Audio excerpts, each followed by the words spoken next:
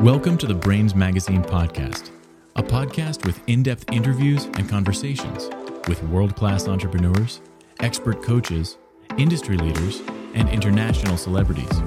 Get exclusive insight into the world of business, mindset, leadership, and lifestyle with your host, Mark Sefton.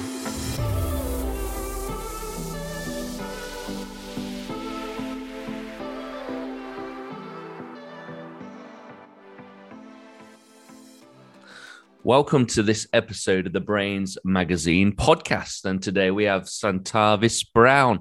Santavis is a leadership and education strategist. How are you today, Santavis? I'm well, Mark. Thank you for having me. How are you doing this morning? I'm doing well. Yeah, I'm excited to discuss with you. Leadership is one of those wheelhouse subjects that I absolutely love. You know, and very familiar with the work of John Maxwell and other people like that I've really gleaned myself. So really fascinated to be able to have a discussion with you around leadership and education. And also want to touch a little bit on your faith as well, since I'm a man of faith too. So I think we can have some interesting conversation here today. I would love to know, Santavis, what is your personal leadership style? One of collaboration and empowerment. So I never lead people with the mindset that they're my subordinates. We're colleagues, because all of our work fits into the greater picture of the organizational mission and purpose and vision. So I lead by basically leading a team of my colleagues and friends. And by that, I mean looking at it from the perspective of we're all engaged together. As the chief leader, I always have the premise there should be nothing in that organizational structure or our team structure that I can't do. So I take interest in each person on my team, learning what they do professionally, taking interest in them personally, understanding how we play into each other's sphere of work. And, you know, empowering, meaning being there when they need me as a supporting cast member, not as a micromanager, because I don't believe in that at all, but being on the sideline, rooting for them, cheering them on, and ensuring that we all get to the finish line together.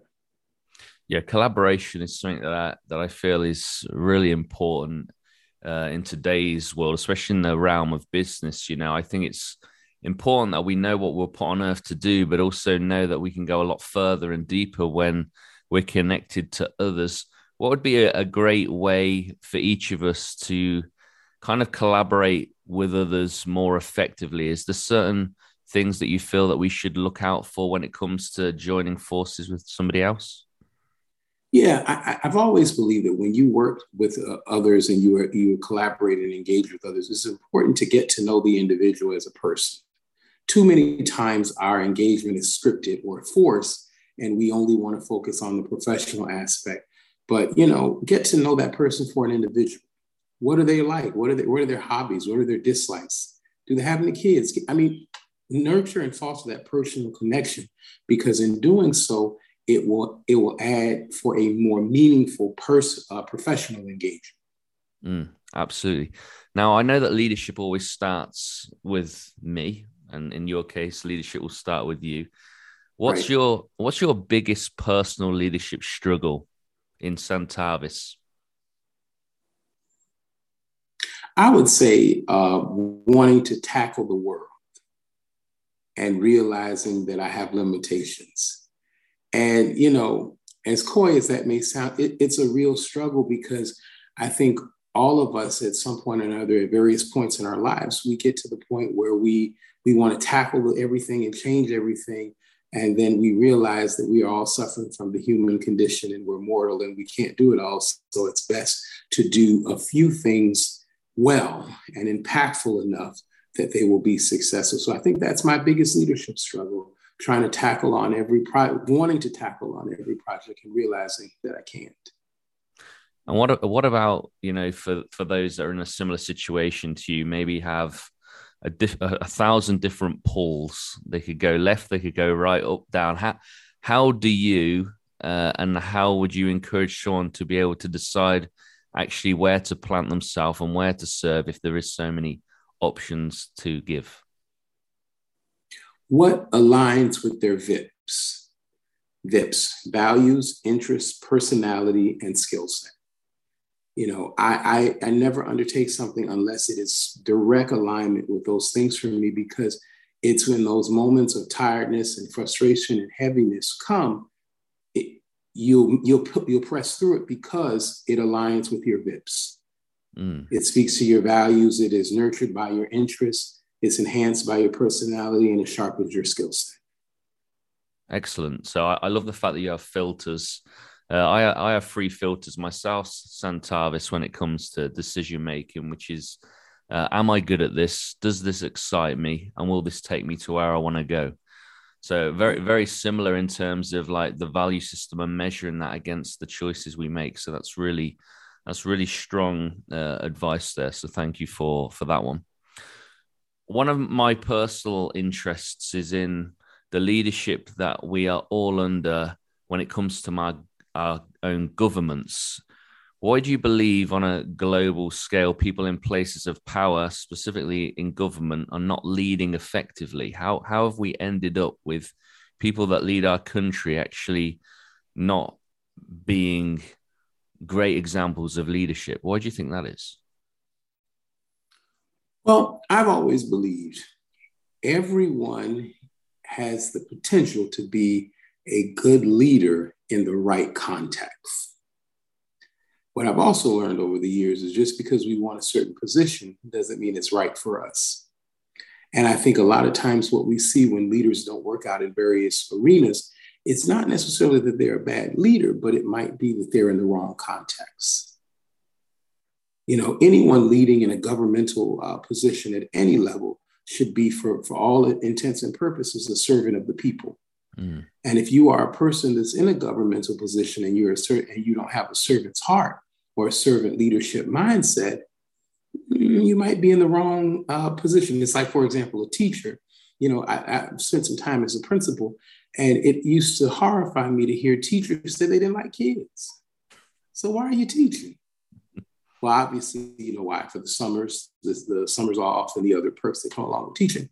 But they're not effective because, it doesn't align with their values, their interests, their personality, or their skill set.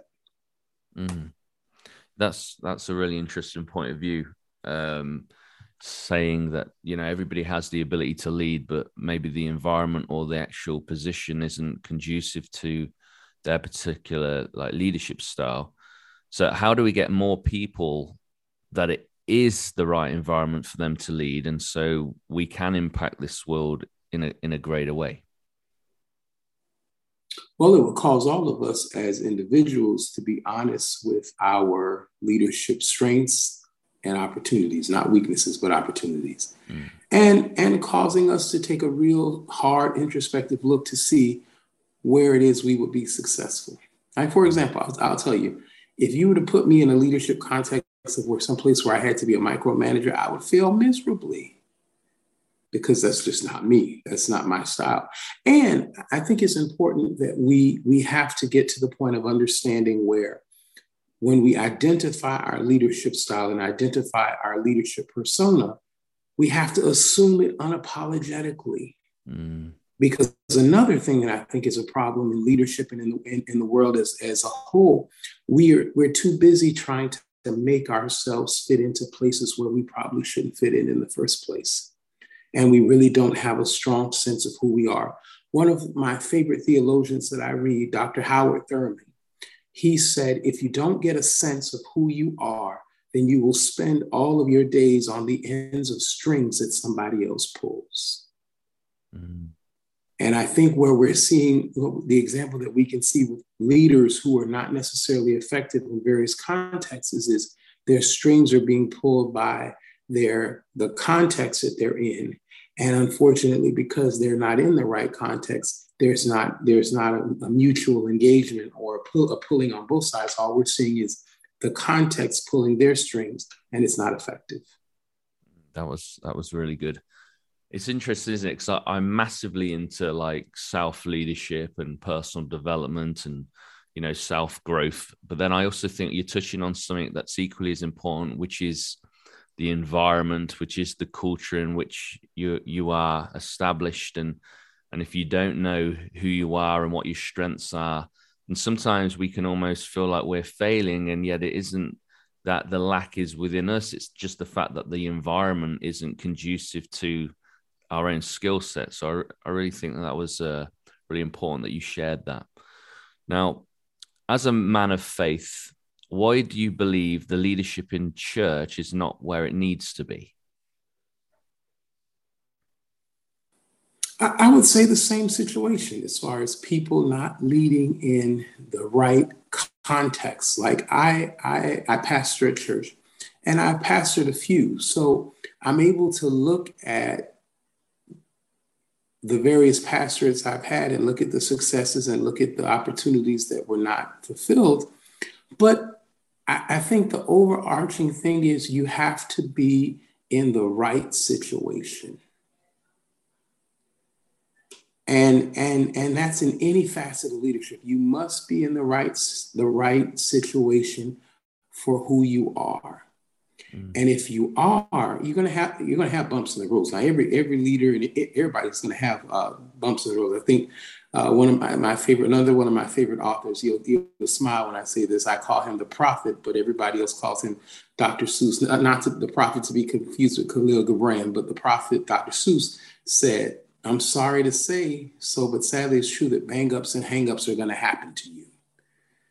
And so we're all gonna have that in any sphere of leadership. Or in life, but knowing who you are and knowing what your context is will make you successful.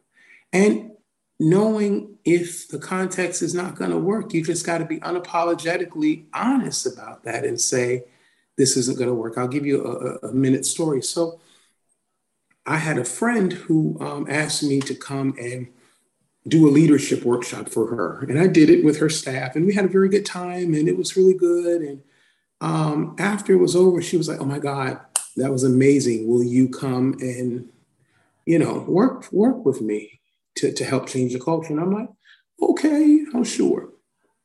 Mark, within my first day there, before lunchtime, I was already turning in my resignation because it wasn't the right fit. And at the end of the day, I was going to waste her time and waste my time.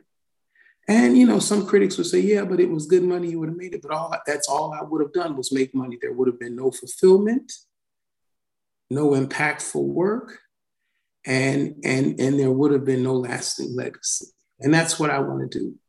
I always tell people this, I may never get my name on a building, but I want my name to be on somebody's heart. I like it. I like that. Now, one of the articles you wrote for Brains magazine was titled "Leading with a Limp." That took my attention when you wrote that. I would love for you to kind of share a little bit about the context of what that is. So all of us have a limp. A limp represents something that we may not be proud of, something that we're struggling with, something that we're dealing with, an issue, and all of us have one. And the context of the article was basically learning how to lead with the limp, because most times we see those as opportunities to hold us back, to hinder us, or to keep us stagnated. But if you are secure in yourself, as an individual and as a leader, you can use your limp to help people. And think about it when you go into a workplace or an organization or an environment, and you're charged with leading a team of people. Everybody has a limp in that room, just like you. And they're all looking to see how they're going to be able to manage it and how they're going to be able to work through it. And what an impactful and powerful opportunity it would be for the leader to show the people that you can work through your limp. And your limp, now that was a challenge, becomes powerful. And then you have, long before you know it, you have a room full of broken people doing whole work. And that was the context of it. Yeah, I heard the other day, we always hear the phrase, hurting people hurt people. But then I heard somebody say, healed people heal people. And it Yeah. really, really struck a chord with me, that one. Like, I like the different energy that brings. And leading with a limp, it's interesting. I guess for me, it reminds me of the thorn in the flesh. It's also about the Yeah. fact that, it's also about the fact that, as leaders, we're still human beings, and actually what the world needs now more than ever is vulnerability and empathy. And the only way that we're going to go deeper and impact the world is if actually we do show who we are fully and not just our glorified bits, right? Right. And it's like in the church context, when you took it to the thorn in the flesh, that was a remnant in the mind as I wrote it. And it's like going to church and you hear your pastor or your priest talk about dealing with trouble and how to deal with adversity. You don't want to hear what they have to say if they've never been through anything. How are Exactly. you going to tell me how to go through trouble and you've never been through trouble? It's like single people trying to get married people advice. Mm-hmm. It's not your context. So the leading with the limp for me was hope. I was hopeful it would be a motivational piece for leaders everywhere to be able to say, yes, I got a limp, Yeah. but I'm going to lead with it. And I'm going to show you how to use yours, and you can use yours and lead as well. And at the end, you have broken people doing whole work. Exactly. It's a great title that really captured me, because I can really resonate with that, because I'm really a massive advocate for people staying in their lane and doing what they're good at, but also showing that humanness. Show me your belly, because I know as well as anybody that what goes on behind closed doors, people don't talk about. And yet, there's nothing that's not common to man that we all struggle with. We all have a challenge with. And some of us just are able to mask it better than others, but the challenge is still there. So I really love that. And I think that sort of leadership's the one that, I really vibe with, honesty, transparency, integrity. Beautiful. Love that. Now, I know that you're an educator, Santavis, and I would love to know, how do you educate people, and what do you believe is the best way we can educate others, especially those that are listening, that are teachers, facilitators, and coaches? What's the best way? Well, I see that every time I go into a classroom, in light of COVID, whether it be in person or virtual, I see it as an opportunity not only to impart knowledge, but to gain knowledge. I never approach it like I'm the subject matter expert and I know everything, because from past experiences, you can have aha moments and it'll transform your life forever. For example, I have had an iPhone since they probably came out. I'm shameful to admit this, but I'm going to admit it for transparency purposes. I did not know that on your iPhone, until a couple of years ago, that on your iPhone, when you write to someone and it's blue, that means they have an iPhone too, and it's iMessage. I didn't know that. So one day I was in class and I brought that point up and everybody laughed and was like, "Are you serious?" And so one student showed me, he says, "No, professor, you know what that means?" And he showed it to me. And I learned something. And so in true teacher fashion, of course, once I learned it, I started sharing with everybody else. And then to my amazement, everybody knew that but me. I think I was the only person in the world who didn't know that. But, it was something I learned. And so life, if you're going to be an effective educator, you have to be an effective learner. Mm. An effective educator is a continuous learner. Mm. And so for me, I'm always trying to learn something, even if it's something that I have no interest in. Learn it, because it's a well-rounded person will know a little bit about everything. Mm. And so to my fellow educators who might be listening, always seek to learn something with every opportunity where you're imparting knowledge, and that will make you an effective educator. And it will also allow you to make a meaningful impact with your students and the people that you're coming in contact with. Because again, it is going in a moment of transparency, saying, I don't know everything, but I'm going to share with you what you know, what I know, and you share with me what you know. Mm. And now together we both learn something. Mm. And that goes for any level, kindergarten, all the way up to doctoral studies. Mm. Because like, you know, a lot of times now I was looking at something on social media yesterday where the students were teaching the teacher how to dance during recess. And, you know, there were so many comments going on. And unfortunately, some people can be so negative because they're like, oh, they shouldn't be doing this or whatever. The teacher should have better control of the system. I'm like, but the teacher's learning. And it's going to be easier to go back. I guarantee you, I wish I knew who the teacher was, but I would seek them out to verify this. But I guarantee you when they went back in the classroom after recess, the teacher had no problem capitalizing their attention for the rest of the day. Why? Because the teacher showed they could learn too. Mm. And that's powerful. It is. It's a very refreshing way, again, of looking at something that, in order to educate, it comes from a place of learning, being a lover of learning and being poured into in order so that then you can express out of that, you know. And, you know, I love to write myself, and I always find that when I'm writing a book in particular, my reading increases significantly so that you can get the wealth of the vocabulary and the depth and the context, and it stirs up that ability to write. So I love the fact that you've talked about, you know, actually, if we want to educate people, we've got to be dedicated to learning and growing. That's super helpful.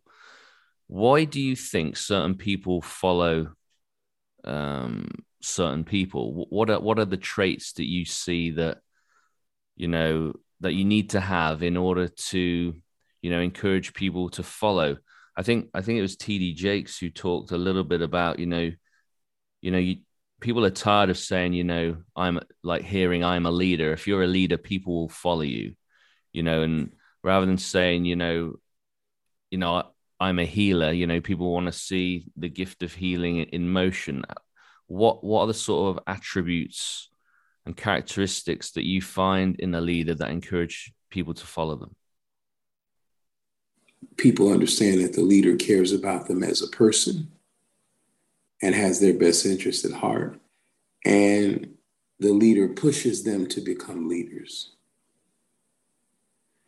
I've always believed that an effective leader is one who doesn't have to go around talking about, I'm a leader. It's evident by the cultivation of other leaders. You know, it's like if you have to walk around your office suite every day saying, I'm the leader, I'm the boss, you have failed already. Mm. Because there should be something innate in you that people are able to see and have an opportunity to gravitate to, you know, and cause the people to want to seek you out. And when you display that, you know, it helps. I remember we had a fire drill at work one day, and I wasn't the leader. I was just one of the workers, and I was standing outside, and the fire marshal came to me and he says, well, sir, we're going to have you back in the building soon. I'm like, oh, okay, no problem. And then here comes the dean, and the dean is like getting ready to speak to him. And he's like, well, I already told the dean here that we'll be back in the building soon. And she's like, I'm the dean. And he just looked at me and he laughed. And so when he walked off, he said, she may have the title, but you have the presence. And it was funny because at that point, looking back on that in my career, at that point, I had no desire to do any kind of leadership position. I was just happy being a professor, but I had the presence, and the presence caused that man to seek me out in the midst of all the other people standing in front of our building that morning, waiting for all clear to go in. And all I had on was a sport coat, a shirt, and a pair of pants, and a cup of coffee in my hand. Maybe it was the cup of coffee, I don't know. But I had the presence. And so I would argue that the people who are most effective in getting people to follow them and to serve with them are the people who have the presence. Mm. Yeah, presence is an interesting one. I know what you mean. I wonder whether other people understand that. do you feel like the presence is very much like the energy and the way that you, I guess it's your posture? Do you feel like it's that? I mean, what would you define the presence as, so that people can kind of maybe reflect on their own expression of how they come across? I would say it's probably a combination of all of it. Your physical presence, maybe the aura that you yield out from yourself. But it also has to do a lot with the way you carry yourself. Mm-hmm. It's like that age-old adage, you dress for the job you want, not the one you have. Mm-hmm. So you act in a manner for the position that you desire, maybe not the one you have right now. Mm-hmm. You know, I remember a meme I saw many years ago of a custodial gentleman who had dreams of being the CEO of the company. And the premise was he worked at night. So when he came in at night to clean the building, he came in with his shirt and tie. And he cleaned the building in a shirt and tie. And I think that's what presence is. It's having that belief in yourself and exuding that belief so that others can capture it. Mm. And not only capture it, but foster it in themselves. Mm. Yeah, love that. Now, you're obviously leading, you said you pastor a church and you work, you know, within leadership. Who's impressing you the most on the planet right now? Is there an individual that's really got your attention? There are many. I can't say that there's one. I read a lot of leadership, and I would just say that there are many. That's really a stumping question. I really don't have one in particular I could name. There are many for different reasons. I'll say Martin King was probably one of my favorite because he showed hit that quote. He said, the ultimate measure of a man is not where they stand in comfort, but where they stand in controversy and challenge. And I've coined that phrase to say, and it used to be my email signature for a few years. The ultimate measure of a leader is where they stand in challenge and controversy. Mm. And I think that he stood out for me, or stands out for me, because he was able to lead he advocated and worked on behalf of people who needed his help, but didn't realize they needed it at times. Mm. And that's the hallmark of leadership. It's easy to work and fight for those and serve those who want you, but it's even harder to serve those who don't, but need you. Yeah, very true. Now, as we bring this episode to a conclusion, Santavis, is there anything burning within you that you wanted to share? And please let us know how others can get a hold of you and interact with you. Well, you can search me out on social media, Santarvis Brown on Facebook, Dr. Santarvis at Instagram, and my email address is Dr. Santarvis Brown, DrSantarvis Brown at AOL.com. I know AOL is old and many people still use it, but it works. So Dr. Santarvis Brown, no space or periods, at AOL.com. And the last thing I would probably say today is a challenge to all persons who are in the leadership space at whatever level. Lead like everyone's looking and watching, but lead with legacy in mind. For people may not remember all that your accomplishments and all of your wins, but they will remember the win that you had with them as an individual. Mm. And that's what's going to be on the heart of the person. So that's what I'll leave you with today. Beautiful. Thank you so much for spending this time with me, Centavis, and I wish you the very best with your future endeavors. Thank you. Thank you for having me, Mark. It was a pleasure. Nice to meet you today. You too. Thank you for joining this episode with me, Mark Sefton. I hope you really enjoyed it. Feel free to leave us a positive review on iTunes, and I look forward to welcoming you back to the next episode of the Brains Magazine podcast.